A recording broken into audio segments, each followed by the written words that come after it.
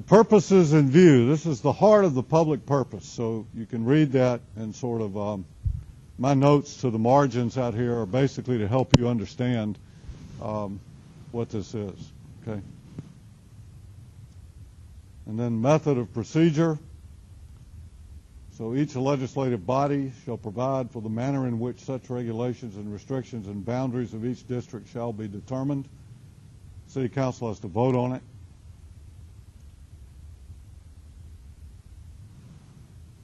They recognized early on that this would not be a static thing for all time, that Peachtree Street began its life as a residential street, that likely it would change over time, that in 1811, if you had zoned Manhattan for what it was in 1811, then we wouldn't have Manhattan today, right?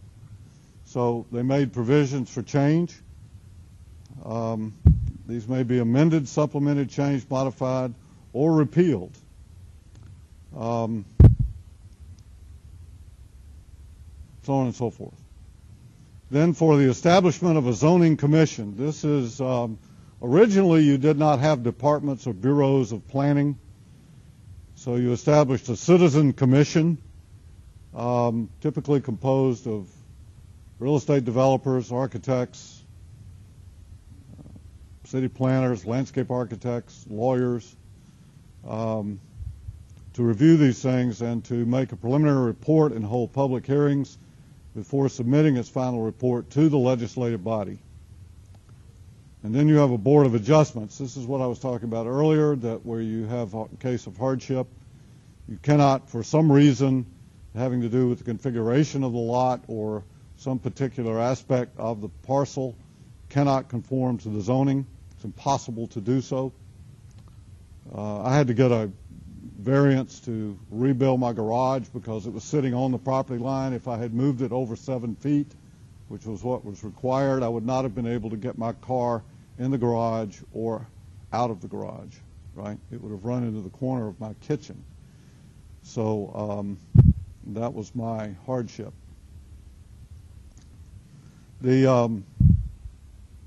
So this creates then the Board of Adjustments.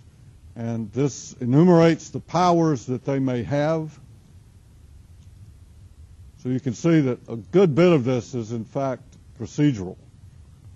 Again, this goes to the heart of equal protection of the law, sort of having common procedures, protocols, language, so on and so forth. Conflict with other laws. So the test case was Euclid versus Ambler.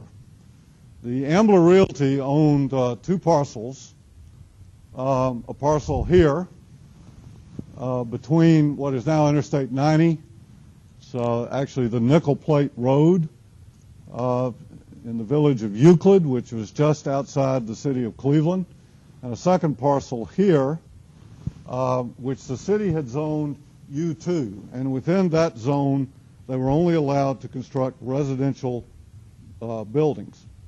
The Ambler Realty sued, saying that they were entitled to just compensation, that the city of Euclid or the village of Euclid had to, in fact, compensate them for the difference in value between the sale of the property as industrial property and the sale of the property as residential property. Industrial property would sell for more, right? And they won in the lower court. This is actually sort of what it looks like. There's the parcel that was zoned U2, residential. There's a detail of it.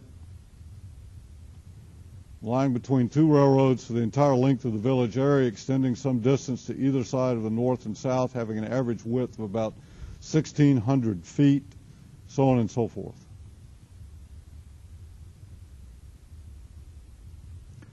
So this is the actual case.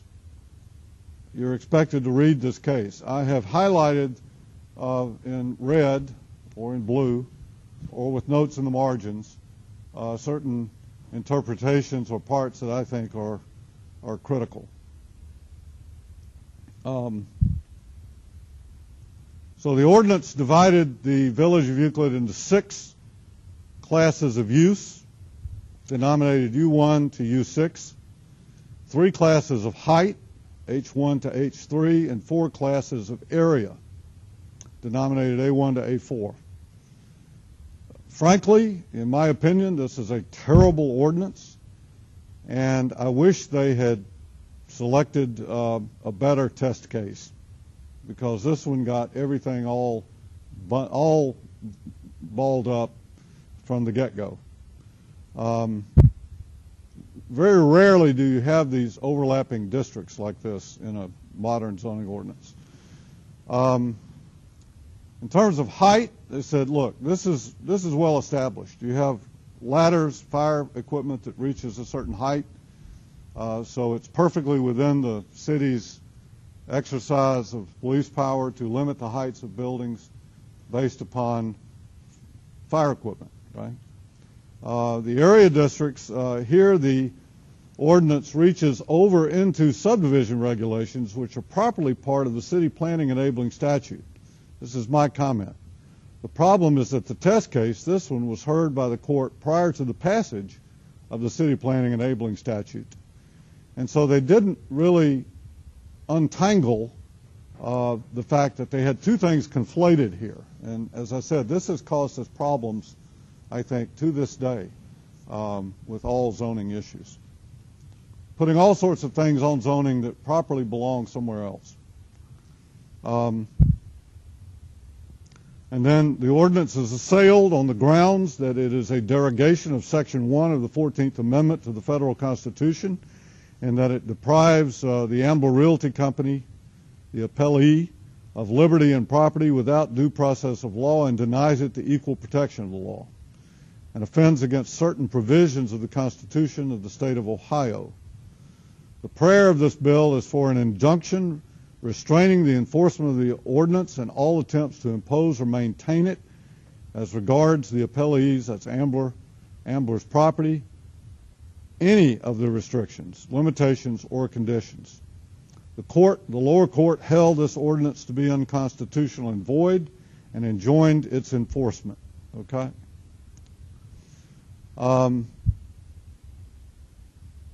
So before proceeding then to a consideration of the case, and this is where this reading these cases gets interesting. This is the logic of the court, of the majority opinion of the court. It says before we get into the specifics of this, it's necessary to determine the scope of the inquiry.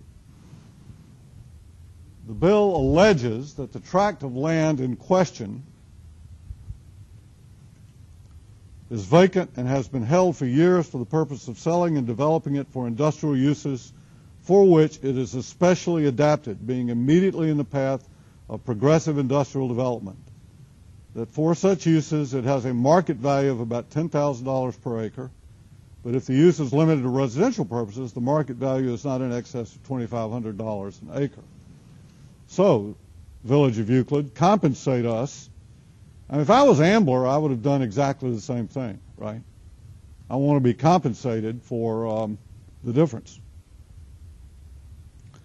The